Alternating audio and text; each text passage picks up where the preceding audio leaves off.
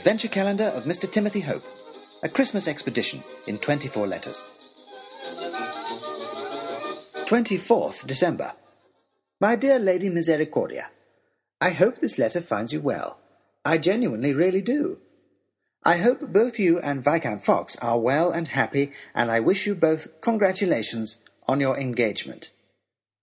Perhaps once upon a time the news of your wedding in your last letter might have upset me, but I have realized that I can now echo the spirit, if not the actual content, of your father's words when he heard the news. I should have known. Those two deserve each other.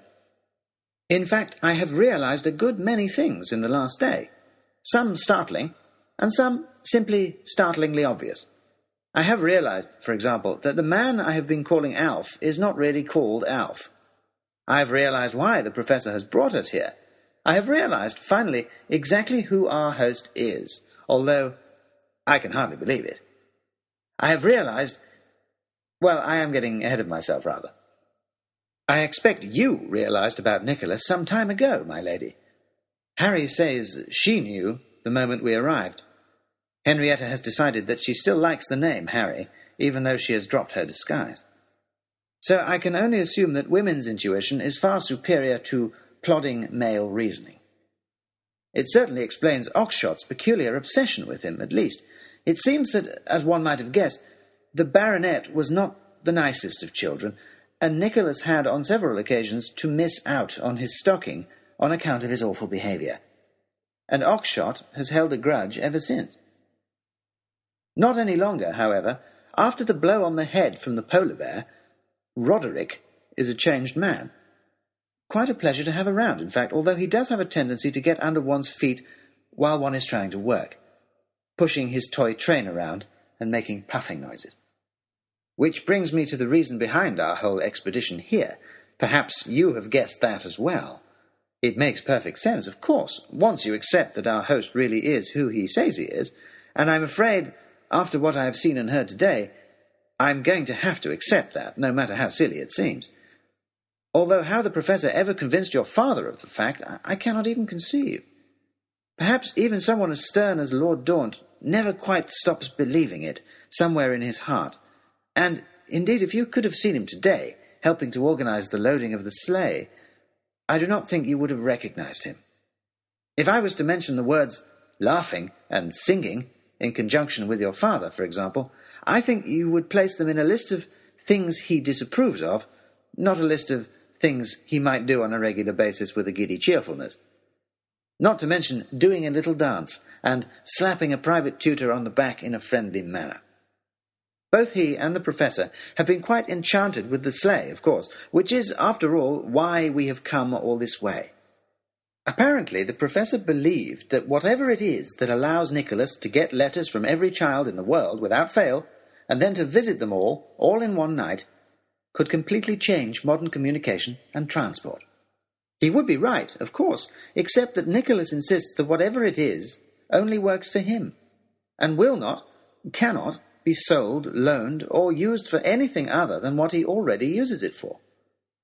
Your father, I think, has accepted that, but the Professor still seems reluctant to give up on his dream, and keeps following everyone around, trying to take things apart and examine them, and generally getting in the way.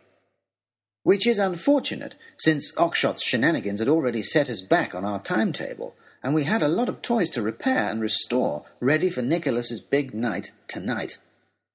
You'll also probably have noticed how I said our timetable. The truth is, I won't be returning with your father and Professor Cumulus when Nicholas brings them back to you. Nicholas has offered Henrietta and I a place working with him, and I'm pleased to say we have accepted. And I'm even more pleased to say that that's not the only offer that Henrietta has accepted today. So that now I have congratulated you on your engagement, you can congratulate me on mine. Henrietta Hope has rather a lovely ring to it, don't you think? Which is the most important thing I've realized, I think. While I, for all my adventures, will never be the kind of man that a young lady like you would marry, you, my lady, are not the kind of wife a man like me would ever want, or indeed need. But I find that I must, of all things, thank you, your lady, for your unkindness.